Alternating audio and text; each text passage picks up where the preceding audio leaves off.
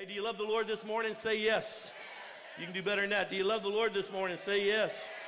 Now, I want you to do me a favor for just a moment. We'll get the mic honed in a little bit. But I want you to look around, and I want you to see who's sitting close to you, across the aisle from you, and I want you to make note of a couple of key things. First off, this is a multi-generational church. Come on, can we clap for that? We got folks that are brand new babies in Jesus. We got folks that have been in the ministry and been in this thing a long time.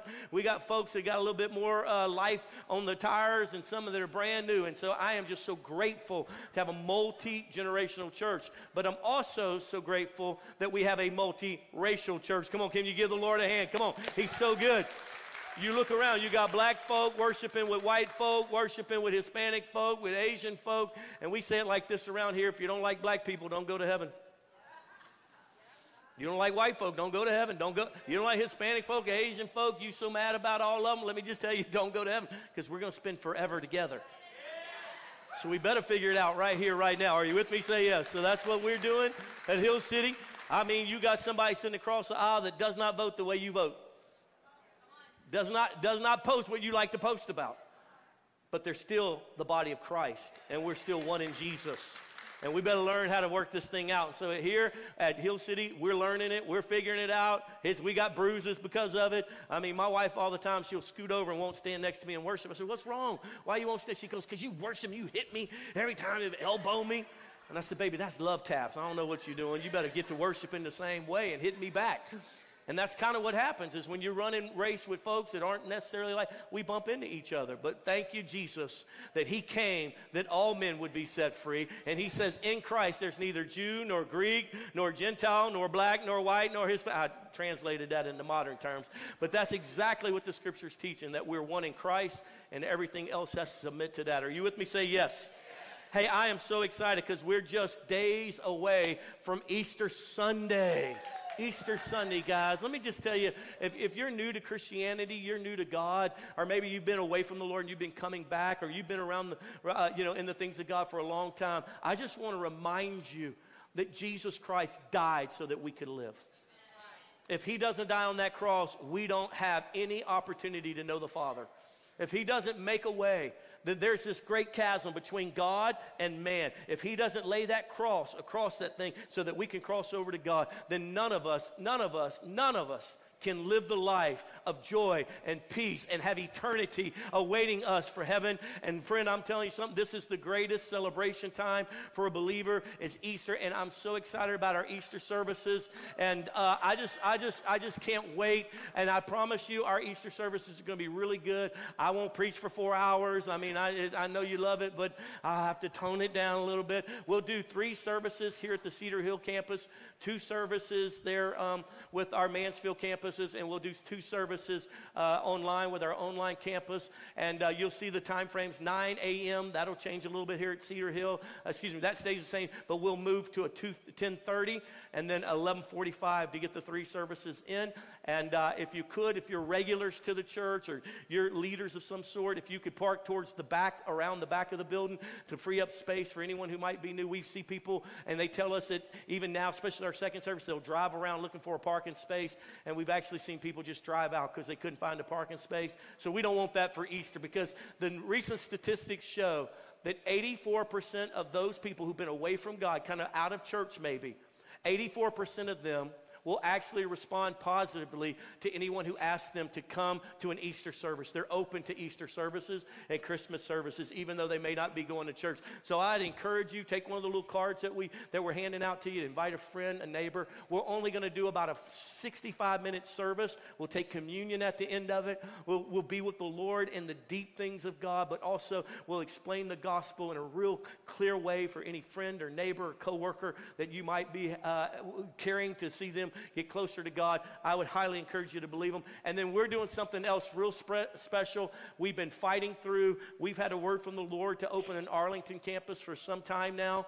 And we have just fought and fought and fought. The strong men, not to be super spiritual, but man, it has just been this thing that we take 3 steps forward and 4 steps backwards. But I'm happy to report one of the young couples in our church is willing to open up their home. So on Good Friday in Arlington, we're going to do a home service service there in Arlington and gather a bunch of folks. And so if you live in Arlington or you want to be in Arlington, you have this thing in your heart, that campus is coming online. And if you'd like to join us for that Good Friday service in that living room with us, Miss Jamie and I'll be there, and we're going to be bringing the Fuego del Espíritu Santo. We're going to be having a good time on Good Friday. Sorry, Anglos. Sorry, Gringos. So how can they get information on that? Okay, yeah, stop by the small group comments on the way out and say, hey, PA said something about the Arlington, meeting, and I'd like to be a part of that or like to check in with that. All right, you guys ready to get in the Word today? Say yes. You can do better than that. Say, you ready to get in the Word today? Say yes. All right, we're in a little mini-series that we've titled Road to the Cross. And how many of you guys were here last week or attended online last week and you heard that? So we started with this whole concept that Jesus, this last week or so, leading up to the cross, and what was happening that last week. I would imagine if you were keeping track of someone great who knew that they were going to die, and what they did the last week of their life would be pretty impactful, probably a summary, if you will, of their life. We actually call that Passion Week, and it starts with the Sunday before the resurrection, and that Sunday, Jesus has this triumphal entry into Jerusalem. We actually spoke about that last week and gave you some great teaching from that. Then on Monday, Jesus goes into the temple and he clears it out, just kind of giving you a little history of the last week of Jesus' life here on the planet. And then on Tuesday, he taught on the Mount of Olives, some of his best teachings. And then Wednesday, we don't have any clarity on really what he was doing, other than we believe he was resting at Bethany, at Lazarus' home. And then on Thursday was the Last Supper, which we're going to actually cover today. Friday, they crucified him. Saturday, he was in the grave, and then Sunday, he resurrected. Come on, somebody. And I can't wait to celebrate Resurrection Sunday with you. And as you look through the teachings of the life and teachings of Jesus Christ, you find them pretty much cultivated in the four Gospels, Matthew, Mark, Luke, and John. And in those four Gospels, Matthew, Mark, Luke, and John, they have a total of 89 scriptures.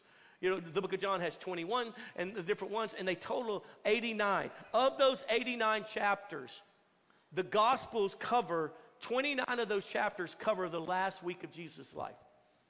The last week of Jesus' life on this planet. In other words, the four Gospels take 1/3 of all of the writing to cover the last week. And so in the 33 years of Jesus' life on the planet, 1/3 of all of the chapters of the four Gospels are about that last week. So if the Bible considers it pretty important, then we consider it pretty important ourselves. So with that being said, the book of John is where we're going to draw from a little bit throughout this teaching today. And but we're going to start with the book of Luke. So turn with me to Luke chapter 22 and verse 7. 22 and 7. It says, "And then came the day of unleavened bread, on which the Passover lamb the Passover lamb had to be sacrificed. Jesus sent Peter and John, saying, 'Go and make preparations for us to eat the Passover.' 'Where do you want us to prepare for it?' they asked. And he replied, 'As you enter the city, a man carrying a jar of water will meet you. Follow him to the house that he enters. And say to the owner of the house, the teacher asks, where is the guest room, where I may eat the Passover with my disciples?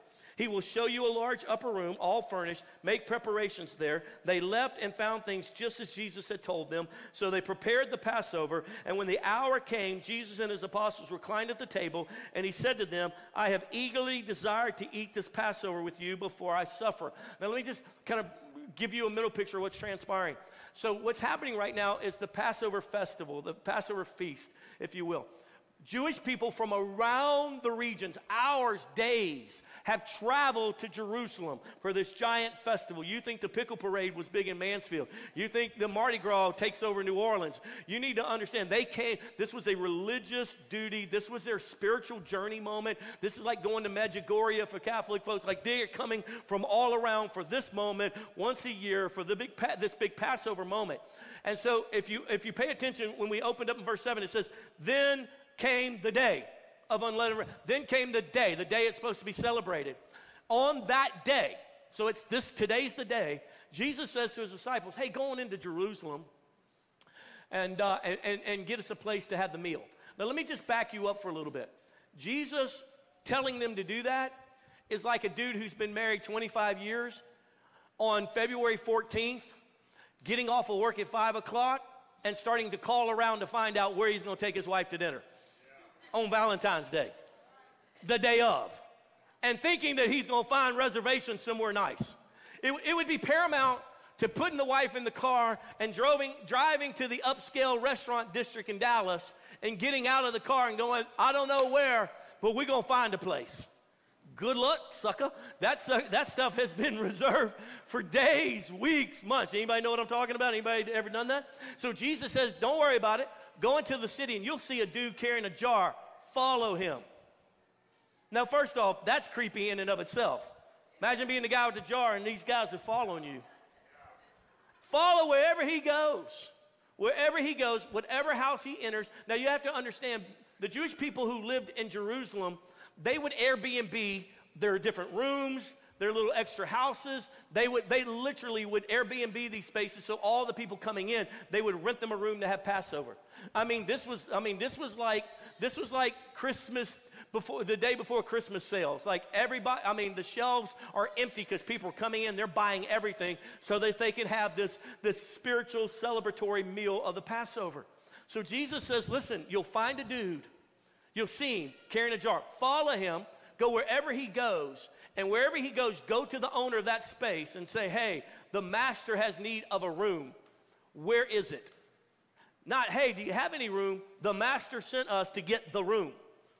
Which says to me, not only is my Jesus always, always watching, always knowing, but here's the thing I would help you understand. No matter what you need of, if you're doing God's business, he will cause others to give to you what they won't give to anybody else. You just need to understand that. You say, Pastor, I cannot get any sales. Get to doing God's business, get to being faithful to the things of the Lord, and you'll get sales that other people can't get. You'll get accounts that no one else is able to get. So they walk into the city, they see the dude with the jar, they follow the guy with the jar, the guys follow, okay, they say, excuse me, as they come into this place, they say, where's the owner? He's right here. Sir, the master has need of a room. You got the room, where's the room at? Actually, I do have an upper room. Him having a room available for 13 men that's already furnished is a miracle on top of a miracle on top of a miracle. Finding the one room in Jerusalem, the day of the Passover, that is fully furnished with nobody in it is a miracle on top of a miracle on top of a miracle. You finding that one car that fits you, that no one has bought yet, that's discounted in the right place, it's how God works with the people who serve him. Are you tracking with me? Say yes. So this is how this thing opens up. The Last Supper opens up with, can you imagine Judas is losing his ever-living mind? He's a preparer. Think about the guys who are very detailed like Jesus. When are we going to get a room? Jesus, where are we going? Oh, I got this. Don't worry about it. Right now, we just need to do the Father's business. Okay. Well, we ain't going to have no Passover meal. We're going to be eating McDonald's. Not only that, but where do they find food to buy? Everyone's bought it all. And the Bible just skips past all of that. And it says, and when the hour came, Jesus and the apostles reclined at the table. The meal is there. The evening has come. They're all around this table. They're in a room that they shouldn't be able to be in. Come on, have you ever looked up and went, we should not be staying here right now? How did God get this happening? One time, Jamie and I were ministering overseas somewhere, and somebody in the church had a nice little Airbnb or a little room at a hotel or something. I forget which one it was. And we sat in this big fancy room. We're like, little old poor us. Come on, Jesus, how are we sitting? And we didn't I didn't know to tip everybody, the bellhop. And they're in this kind of moment, like, wow. And they're eating the meal, and it says that they begin to recline.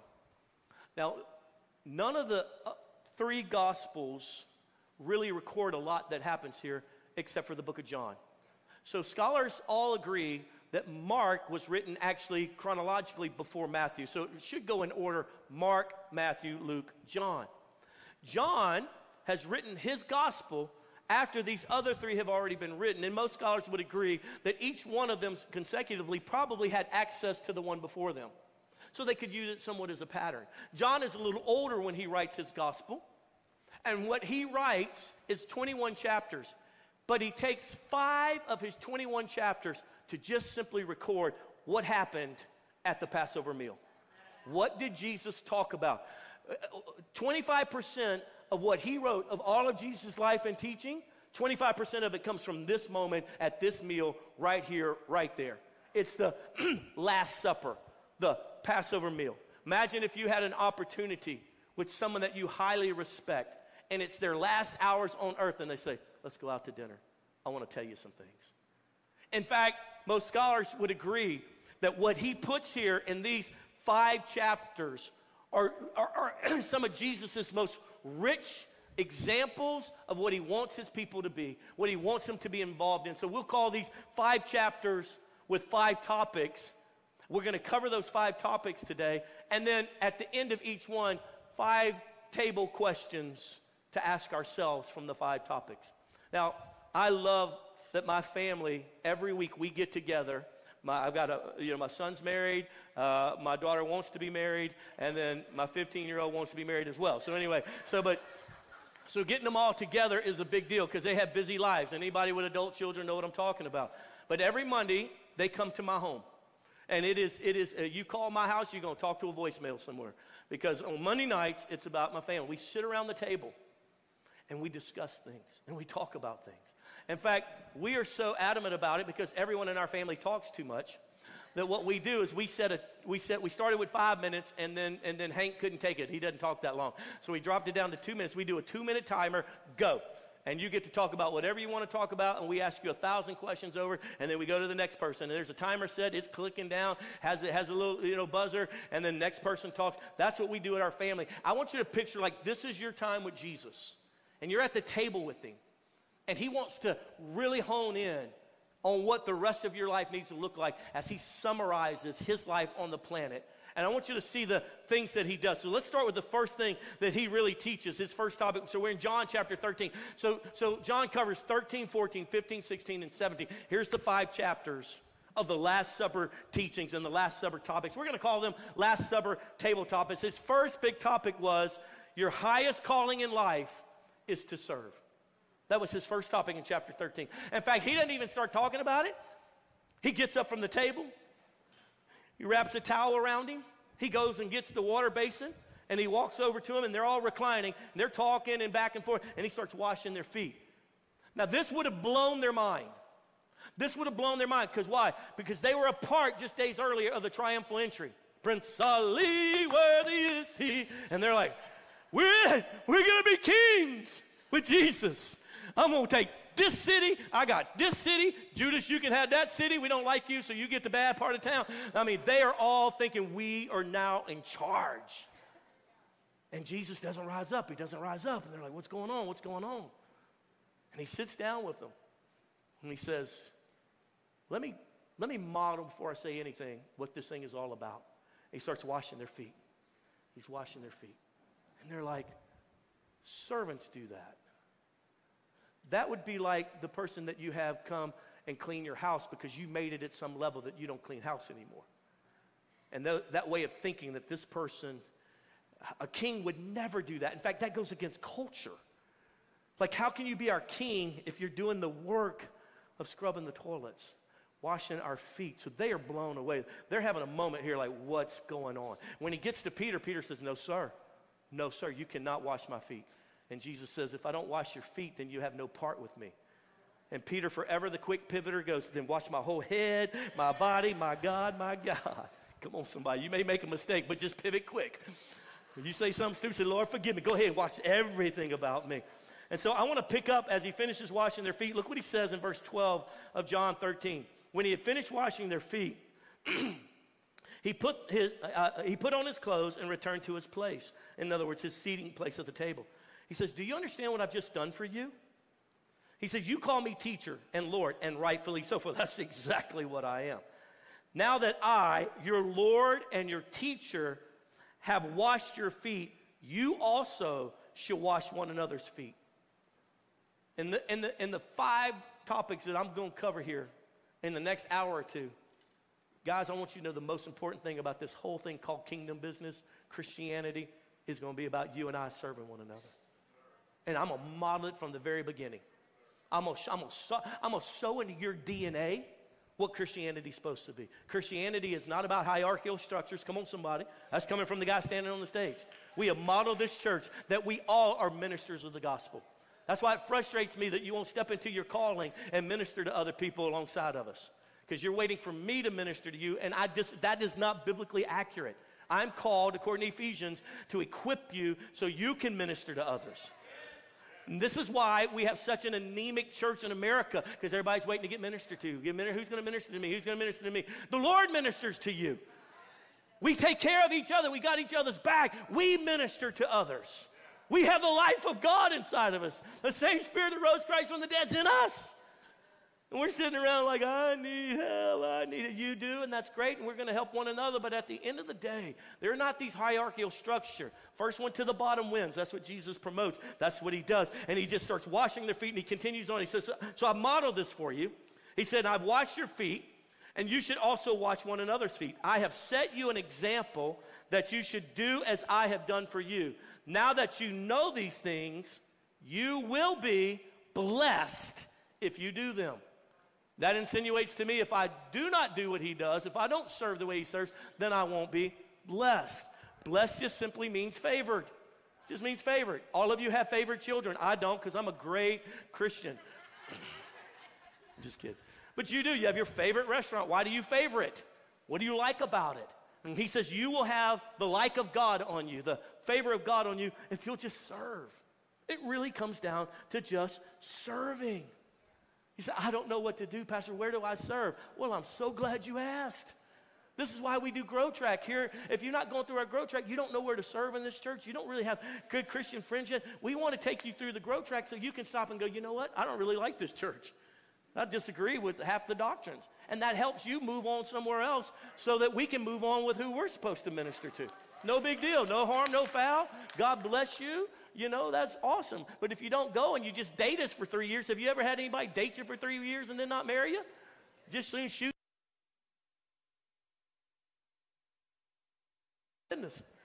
And that's why we do Grow Track, so you can find your place to serve in this house, in this body, to use your gifts. We help you identify them. We take you through a way to figure out your giftings, and we take you through a little assessment. That's what I was looking for. So you can figure out like, oh, okay, cool. That's what I got. That's what I have to give. And if you don't know how to do that, here's a real simple thing I would teach you. Here's how I know how to serve or what to do with my servant calling, and that is find a need and fill it. Find a hurt and heal it. That should be a little saying. Find a need, fill it, find a hurt, and heal it.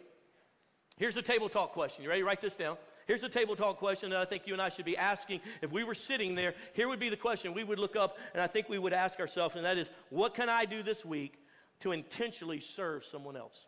What can I do? What can I do this week to intentionally serve someone else? And Jesus finishes that in chapter 13. And then chapter 14, he continues on what I would call his second big topical lesson to him. Again, he's summarizing it all. He's ending it out. It's the last things he's going to get to say to his disciples, those following. It's the last examples he gets to set to us. And the second thing he brings forward is that, and here's how I summarize this table talk, or this point. When earth gets hard, focus on heaven. So he's just told them in chapter 13, he just told them, I'm leaving, dude. I'm acting like a servant. I'm showing you. I'm going to die. You keep thinking that I'm not. You keep thinking I'm going to overthrow the Romans. It's not going to happen. They're getting a revelation right here and now. Whoa, he's not doing what we thought he was going to do. We misunderstood the kingdom of God versus the kingdoms of this earth. The natural way of thinking versus the supernatural way of thinking. So they're a little like struck, like it's all coming together. All the times he talked about serving, now he's showing us they're starting to get it. And so picking up in John chapter 14, verse 1, he says, do not let your hearts be troubled. Because it's all over their face. They're like, what? You're leaving. What are we going to do? Can you imagine if you work for a small business and the owner of the small business says, I'm shutting it down. I'm out. Deuces. Your first question is like, what do I do? Where am I going to get my paycheck? I mean, he's been financing these guys. They haven't worked jobs. They've gone around from city to city and ministering. And it's coming to an end. He's making it real clear it's coming to an end. And so they're troubled. He goes on, do not let your hearts be troubled. You believe in God, believe also in me. My Father's house has many rooms. If it were not so, would I have told you, if that were not so, would I have told you that I'm going there to prepare a place for you? And if I go and prepare a place for you, I will come back and take you to be with me, that you also may be where I am. Here's the thing I need you to understand. Jesus recognizes the kind of trouble that they're experiencing. He's recognizing that they're making in that moment life decisions like, oh my goodness, and they're being shook to the core of who they are. And instead of just saying, come on, you can do it, what he gives them is one of the greatest teachings of his entire ministry. And that is this: you're going to have trouble in this life, but guess what? You're going to have heaven. Stop looking at the trouble, and sometimes you just need to encourage yourself that heaven is my reward, that through all of this mess, it won't matter, because at the end of the day, I'm going to spend forever and ever and ever and ever and ever with the King of Kings and the Lord of Lords. He's going to prepare a place for me. He says, in my Father's house, there's so many rooms. I'm making room for you. I'm building your space, dude. Don't worry about the troubles of this life. When they become overwhelming, don't put your eyes on that. Just remind yourself that at the end of it all, you'll spend eternity with me. Can I just tell you something? We see stuff stirring right now in the United States. I mean, people are losing their retirements. They're losing all because of, stocks markets looks like it's about to crash. We're talking kind of interest rates out of the wazoo. People are nervous. And I would tell you, like Jesus told you, don't focus on the troubles on this earth. Remind yourself that heaven awaits you, that no matter what happens in this old life, it will come to an end. This earth will pass away. This earth will pass away. This earth will pass away. We're called in the time that we live in this earth to take care of it, to minister to as many people as we can. But you can be encouraged that, at the end of the day, whether good, bad, or ugly, this earth is going to pass away, and you're not going to spend your life in brokenness and wickedness and in torture and in darkness, because you're going to spend forever in eternity where he'll wipe every tear from your eye, and he'll hold you in his loving arms, and forever and ever and ever you'll be at peace, joy, you'll be at perfect rest in the Lord your God. And so when you get troubled, when you're like, I don't know what I'm going to do with this 17-year-old, remember heaven. Focus on it. You know what? In fact, the scripture says it like this: momentary light afflictions is what the epistles calls it. It's going to come to an end. I was telling Miss Lisa, one of my friends, we were talking about just briefly in the service this morning. I just said, you know what? I heard this years ago in the scripture where it says 1,000 years on the earth is like one day in heaven. I said, and I'm not making a doctrine of it, but I did the math on that one time. If 1,000 years is like one day, then my 80 years of life on this planet is about 17 minutes of heaven time. So the person who died that I love so much, that died and went to heaven 20, 30 years before I get there, they've only have had 5 minutes in heaven. They will not have finished kissing Jesus and hugging him and turning around. Oh, there you are. Come on. We can't wait to see you. And so it is such a concept that we live in the now, and this is all so big. It really isn't. In fact, this is nothing more than a dress rehearsal for heaven. Dress rehearsal for heaven. You and I get to spend forever and ever. So when you get overwhelmed, pause your life and look up like Jesus told him to do. And he says, listen, don't be troubled, because I go to prepare a place for you. I got you in the palm of my hand. I'm not going to let anything destroy you. In fact, I love that the old timers used to sing songs like, I don't know, when we all get to heaven, what a day of rejoicing that will be.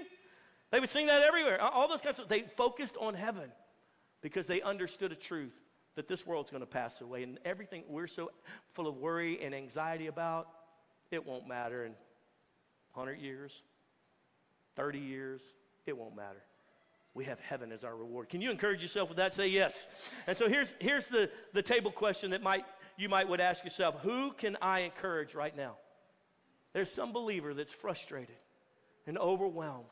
Who can I just say, you know what? I know you're overwhelmed, but don't be troubled. Jesus is preparing a place for you. It'll all be worth it in the end. He will not abandon us. Do you believe that? Say yes. He goes into this whole teaching about how we're actually better together, which goes against everything in our nature, because we're all, especially as Americans, especially as Texas Americans, right? Bless God, they don't get it right over there in the federal government. We're going to have our own nation right here. We'll succeed. Our flag flies as high as the American flag. We don't need them bunch of them. We succeed. You know what I mean, we're independent around here. And Jesus says, ooh, hey guys. Look what he says. He talks about first the dependence on him and the Father. John chapter 15, verse 4. Remain in me, and I'll remain in you. No branch can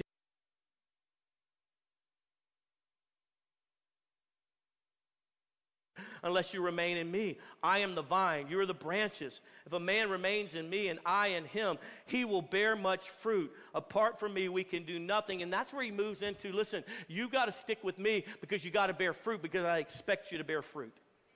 He actually goes on and teaches because anything that doesn't bear fruit has to be cut down and thrown into the fire. Because Jesus bore fruit. Jesus touched people. He helped people in his life. He ministered to people. And because we're in him, we will bear fruit. We'll help and minister to people. And he says, and if you're not, then somehow you've gotten unplugged from me, so you need to remain in me. Stay with me. Stay together with me. And then he expands that. If you'll move down to verse 12, he says, and my commandment is this to you guys. Love each other as I have loved you. Greater love has no one than this, than he laid down his life for his friends. So he gives this whole big piece in chapter 15. Look, you're better together. You're better with me. Stick with me even though you don't see me. You're better with me. You'll bear fruit if you stick with me, and you guys are better together. You can bear more fruit together than you can as individuals. I know you're going to have a tendency to want to be independent, Peter, and do it your way. But you need to keep John close. You need to keep Matthew close. You need to stay in there close with each other. You got to have each other's back. In fact, I give you a command. Love each other like you saw how I loved you. You got to do it together. And listen, loving one another in the church is tough, isn't it? Somebody say amen. Because some of y'all are prickly. You just prickly. It's hard to hug you. You get all stabbed. It's hard to be in a relationship with some of you. You're so broken. I always got a problem. You're like, oh, my God.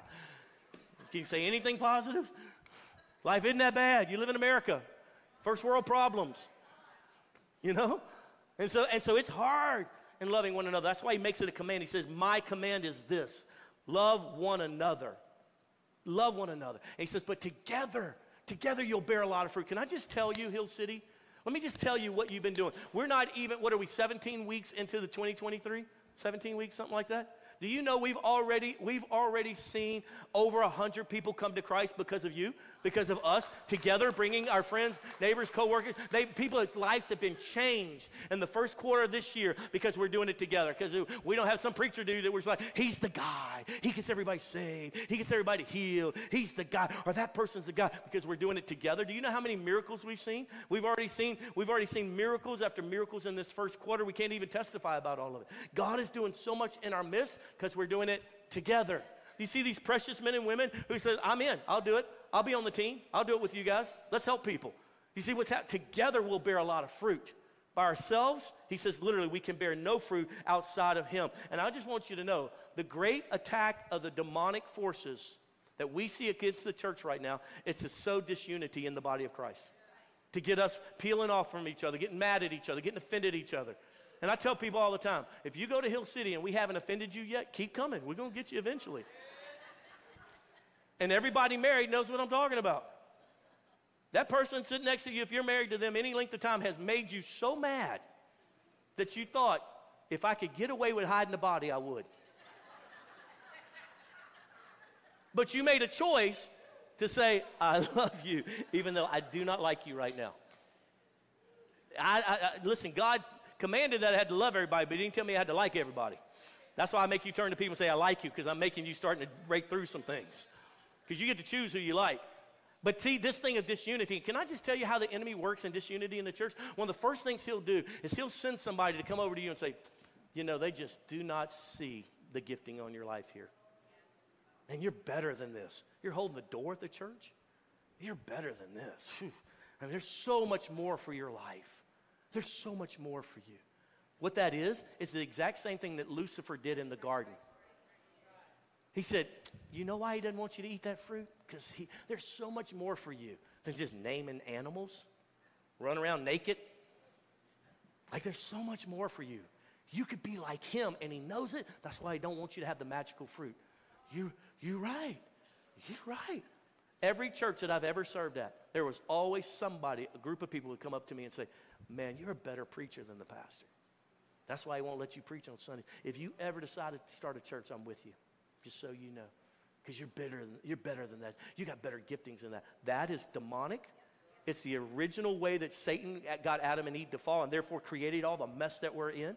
The moment that you're serving and you're just putting your heart out there and you say, you know what, I know I run a business with 300 employees, but I'm happy to be back here in this kids ministry just serving a little bit. Friend, can I tell you something? The moment that person starts sowing some seed of doubt and unbelief and disunity, you should look them in the eye and say, get behind me, Satan, in the name of Jesus. Because if Adam had done that in the garden, woo, we'd be living in paradise. But he didn't. That disunity got in their heart, and they thought, well, you're right. We're better than this. I should be being treated better than this. This is terrible. And look, splinter. And he's been using the same tactic for thousands of years. And we're like, oh, you're right. We're just going to follow after that. He starts with, we're the servants of all. This is what Christianity is. Then he moves into, listen, when you get trouble, look to heaven. It may be momentary and light afflictions, but it'll come to an end, and you'll spend forever with me, with peace and joy. And then he moves them into, so you better stick it together. Stay together. Don't let the enemy get in there. So here's the table question I would ask, and that is, what's my part in this together thing? What's my part? If everyone on the team puts a finger to the weight and picks it up, we can do it with a finger. Instead of a couple people having to put all their effort and burning everyone out. The reason why churches burn people out, because 20% of the people do all the ministry, and 80% just sit and receive. We here at Hill City, we have flipped that and we said, no. We want to see 80% doing all the ministry, loving people, casting out devils, healing the sick. I mean, this is your church. Let's do this thing. It's only as good as we are. Amen? And so with us doing that, then what we see is growth and maturity in you and us and those who are reaching. Brings us to chapter 16, where he goes into his fourth big lesson, and this is his big lesson in chapter 16, and I'll just summarize it like this. Listen to the voice of the Holy Spirit within you. So Jesus literally says, now I've told you to stay together. I told you you're going to have trouble, but let me give you my solution to all the difficulties you're going to have. I'm going to give you the Spirit of the living God. The Holy Spirit, my Father's going to send you the Holy Spirit. He's going to live in you, and he's going to correct you. He's going to train you. He's going to be there with you. I'm not abandoning you. In fact, one pastor says, I'm not going to leave you like orphans. I'm not going to abandon you. I'm going to send you the comfort. And if I don't go, he can't come. And I love this whole concept. Jesus came in the form of a man. He could only be at one place at one time. The Holy Spirit can be all places at once. And so let's pick up right there in John chapter 16, verse 8. He says, and when he comes, he will convict the world of its sin. If I'm ministering and you get convicted, that's not my amazing words that I have somehow formulated as a great orator. I've been in some of the worst preachers in my life. Like, oh my God, this sucks. And the Spirit of the Lord be convicting me. Like, Why? Because that's his job. And so when I even go to correct you as a pastor, I'm not looking to convict you. I'm looking to point something out to see if you have the Holy Spirit that will convict you about it. Because he convicts, not us. You're not going to get anybody saved. He gets them saved. He convicts them like you're on the wrong path. So he will convict the world of sin, of God's righteousness, and of the coming judgment. When the Spirit of truth comes, he will guide you into all truth. This is why I don't fear being deceived, because I got the Spirit of the living God inside of me. And I ask him, Eric, guide me in the right truth. I know there's a lot of crazy people out there on YouTube, got all these followers, and they make sense of the Bible over here, but it's manipulative. Lord, guide me in all. He will guide you in all truth. He will not speak on his own, but will tell you what he has heard. He will tell you about the future. What will he do? He will tell you about the what? Oh, y'all are missing something. He will tell you about the what? We don't make any decisions for your tithe, for this church direction, that we hadn't sought the face of the Lord and asked the Holy Spirit to tell us where to go for the future pieces. Investments that we've made, things like that we've done on behalf of this church, on behalf of this body, we've sought the Lord and asked the Holy Spirit to show us, and he has guided us and leaded us, and it has been so fun to follow him, because he will tell you about the future. The Holy Spirit's voice many times is drowned out by all the other voices in our life. So I teach you that there should be times throughout your day that you quiet all the other voices. Turn off the social media scrolling. Turn off the Fox News or the CNN or whatever you're into, and just say, Holy Spirit, speak to me, because you're inside of me. I want you to guide me. I want you to lead me. In fact, when we come back, after Easter, we're going to do a little bit of teaching on the person of the Holy Spirit so you can really grasp. So here's the table question that we should ask. What has the Holy Spirit been trying to say to me? Right there where you're sitting, you can ask, Holy Spirit, what have you been trying to say to me that I've just been missing? And then Jesus wraps it all up in chapter 17, Unbelievable what he does. He opens up chapter 17, John chapter 17, verse 1. After saying all of this, he looked up to heaven and said, Father, the hour has come. And for the next few verses, we have one of the most beautiful, precious, recorded prayers that Jesus has ever prayed. That we have recorded. I mean, it is powerful. At some point he says, oh, Father, I just pray that they would be one, even as you and I are one. Because he's covering the topic point. I don't want him to get deceived, Father. Oh, he's such a deceptive devil out there. He's so manipulative. Lord, let them just stay one. If they'll stay one, then he won't be able to disunify them. And we can literally bear fruit and make all of this cross, sacrifice, have meaning. And make it help change the world as other little Christians, Christ, arise, my disciples. Oh, the prayer is unbelievable. It's really impactful. In fact, then from there, when he finishes up the whole meal, what do? They go to the garden to pray some more. And he literally summarizes his big last topic teachings to his disciples with, you should pray. You should pray everywhere, every time that you can. And I love what Bishop Jakes used to say. He said all the time. He said, the problem with most of you is you don't pray till you get into a problem situation. He says, and most of you wouldn't even have a prayer life if you didn't have difficulty. And I would challenge us to pray before we get into difficulty, to make our requests known to the Father, to humble ourselves, seek his face, and all the things. See, prayer needs to be our first response, not our last resort. You still there? Say yes. Prayer needs to be our first response, not our last resort. And so this would be the table question I would ask. What do I need to give to God right now in prayer? What have I just been carrying? And like, we don't know how we're going to do it. I don't know if I'll have a job. I don't know if we can pay the bills. Why is that your last response? Right now, you should be praying, Father, I don't know what to do, but I'm trusting you. And I know that you'll never leave me or forsake me. I know you carry me in the palm of your hand. I seek your face. You show me, Jesus, on what to do. Seek his face. Pray and seek the Lord. And this is how he summarizes that last big piece. So let's review for a second. Here's his 5 topics that for 5 chapters of the book of John. John's older. He's like, look, somebody didn't cover enough of what happened at the Last Supper. So he takes 5 chapters, and he starts with number 1, your highest calling is to serve others. Somebody say amen.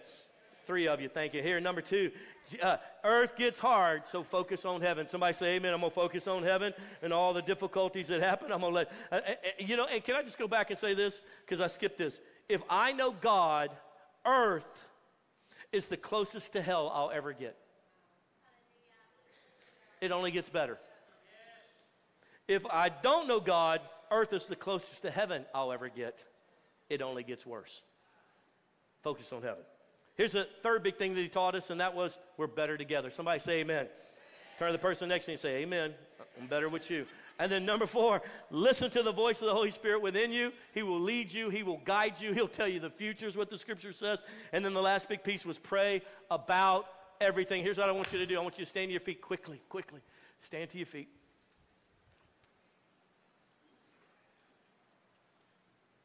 The road to the cross. This Lord's Supper is on Thursday evening. He's got 12 guys. In the middle of that, Judas gets up to go prepare to sell him out. And Jesus looks at his guys in the face. He says, let me start by modeling this for you, what I want you to know. You gotta serve one another. He starts walking them through a summary of what really matters. I mean, we live in a nation where serving means weakness. But as Christians, we're part of a kingdom that serving is greatness. It's the greatest thing we could ever do. It's great heroic power to be able to serve someone. And so, you know what? I know who I am. See, the only way you can serve others is if you have your identity secure in Christ. It's not below me to wash your car. It's not below me to not fight back with you right now, but just love you. He gives these 5 pieces, and I think we all, as we're going through them, say, ooh, Jesus, how can I follow the Holy Spirit better? Where can I serve better? How can I help someone this week? So here's what I want you to do. I want you to bow your head right where you're at. Close your eyes. I want you to remember these table questions. You'd be taking notes if you knew. If you had a good relationship with your father and this is the night before he was going to pass and he was going to download all his wisdom. You'd take notes. You'd probably record it on your phone so you could go back and listen to it. Well, John recorded it for us. He recorded the great wisdom of Jesus' last big teachings with his disciples. I don't know about you, but I'm motivated. I'm inspired that Christianity's really boiled down to these big 5 teaching pieces. Follow the Holy Ghost. Pray about all things. Serve my fellow man. I need to be in a team. I'm better with others around me and me and them than by myself trying to do this thing out there as an island. It's going to get tough, and it has. But if I'll just look up to the heavens and remember he's preparing a place for me, it's all going to be worth it. Here's what I want you to do. With your head bowed and your eye closed, which of these really spoke to you? That's a now moment for you. Which of these said to me, you know, Father, I've gotten out of the habit of serving others. I've been so focused on surviving with this business that I don't think I've done anything servant-wise for anybody else. May the Lord speak to you in this moment, show you someone that you can go be a blessing to, that you can go love on. Maybe you've gotten out of habit of listening to the Holy Spirit, so many voices in your mind, so much stuff, so many podcasts. You're hearing everybody else's voices. You can't hear the Spirit of the Lord speaking to you. I would challenge you, quiet yourself today at some point. Just, Holy Spirit, show me what's up. Show me what's going to happen. Show me what I need to do. Correct me. Convict me of sin, righteousness. There's somebody in this room, that second thing that Jesus told him was so critical for you. You've gotten so overwhelmed with the troubles of life that it's literally changing your personality. You're struggling to smile or be kind. And the word of the Lord to his disciples 2,000 years ago is still the word of the Lord to his disciples 2,000 years later. Focus on heaven. Focus on heaven. Focus on heaven. You'll spend forever with me. These are light troubles. You can make it through. Just know that at the end of it all, there's a great reward. Father, I just thank you. I thank you for amazing men and women that I get to do life with, that love you, Jesus, that we can learn together. Lord, I'm doing my best to equip them so that they can heal the sick, raise the dead, so that they can keep their marriages together. I'm doing my best, Lord God, to show them how it is to walk with the Holy Spirit like I've learned to do, and how much you, Holy Spirit, have just carried me over every every trial, every tribulation. You just launched me through them and past them, and yeah, there's scars and difficulties, but they're beautiful. Lord, I just ask you now to fill our hearts with trust that you are guiding us, that the Holy Spirit is in us as believers. And Jesus, I just ask you that, Lord, we become men and women of prayer again. But Lord God, that before we sit around talking bad about it, we'd say, you know, let's stop right there. Let's just pray over this right now. Let's just ask the wisdom of heaven right now. Let's just cover this and bathe this in prayer. Jesus, I just ask you now to completely the work. I can't imagine what those 11 men were sitting there looking you in the eye after Judas has left. And you've downloaded these truth bombs into their soul. And the awe in which they're looking at you, and then over into the Garden of Gethsemane as they process it, so overwhelmed with it, they literally begin to fall asleep. Jesus, I just ask you, as we celebrate your resurrection in days to come, that we would also celebrate your great teachings there at the Last Supper. Lord, I bless you and I thank you. Would you keep your head bowed and your eye closed for I died today, I don't think I'd go to heaven. I understand exactly your position. But I got such good news for you. Jesus didn't matter.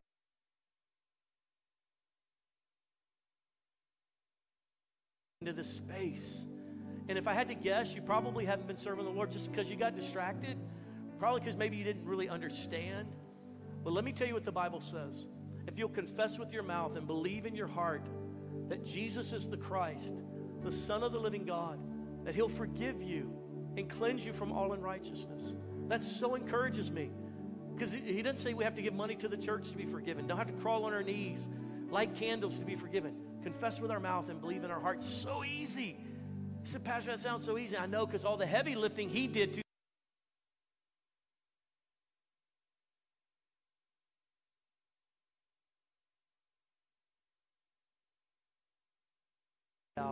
and every eye closed. If that's you, say, Pastor, it's me, it's time. I got to get right with God. I got to repent of my sins. I need to ask Jesus into my life. I need to let him be the Lord of my life. I need to confess him as my Lord and Savior. With no one looking around, I want to pray with you. I'm going to pray with you right where you're at. I'm not going to call you forward. I'm not going to point you out. The cameras are not going to zoom in on you. This is deep. This is private. And this is eternal. But you have to admit your own sin to yourself and then call upon the Lord and ask him to forgive you. And I'd like to lead you in a prayer of repentance like that, a prayer of dedication. With no one looking around, if you say, Pastor, that's me, lead me in a prayer of repentance. I want to make myself available for Jesus to be my Lord. I want to repent. If that's you, with no one looking around, would you slip your hand up so I know who I'm praying for quickly across the room? Okay, yeah, okay. Amen. I see you. Yeah, amen. We're going to pray this together. God's going to forgive you and make you new right in your heart. Amen. You can put your hands down. Now I'm going to lead you in this prayer of repentance. I'd like everyone in the audience to pray this prayer out loud. Repeat it with me. But those who lifted your hand, I need you to mean it. I need you to forget about anyone else in the room. I need you to pretend as though you're sitting across the table at Starbucks with Jesus and you're looking deep into his eyes. You can see the nails in his hand. And you call upon him to be your Lord and Savior. I want you to pray it like that, like that's happening right here, right now. Say it like this. You ready?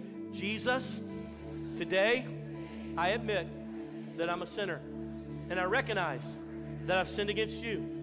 But here and now, I repent of my sins. I ask you to forgive me. I turn away from my sin. I change my mind. Jesus, I belong to you. Thank you now for filling me with your Holy Spirit. Write my name in your book of life. I'm yours forever. Say it again. I'm yours forever. In the name of Jesus. Keep your head bowed for a moment. Father, I pray right now, peace would overtake those who prayed like that, who called upon your name. There'd be peace inside their heart, that they now can say, you know what? No matter what happens, I'm going to spend forever with Jesus. If this earth burns down, if we end up being overthrown by communists, whatever happens, I'm going to be with Jesus forever in eternity in heaven. Father, I pray that you would surround them with some good Christian friends. Lord, I pray that they would find the joy that comes from knowing, you know what, no matter what happens, I'm saved. God loves me. And Lord, I pray that they would understand that love in a deep way. And Lord, I thank you for their lives. And I declare they'll never be the same in Jesus' name. And everybody said amen and amen. Can we applaud how good God was to us today? He's so good. Hey, before you go, we got a couple of our... Hey, thank you for joining us online here at Hill City. We're so honored that you would take the time to join us remotely and to celebrate the goodness of Jesus. I hope that word spoke to you. I hope that you were blessed today, and I hope that you are encouraged to go forth in the confidence of Jesus this week, wherever you are. If you made a decision today to serve Jesus for the first time, we want to celebrate with you. Would you text DECIDED to 469-606-2684? And we want to respond, and again, just connect with you and celebrate the beginning of an amazing discipleship journey with Jesus. Don't forget, next week we are here again, same place, same time, 9 o'clock and 11. And until then, we hope you have an amazing week.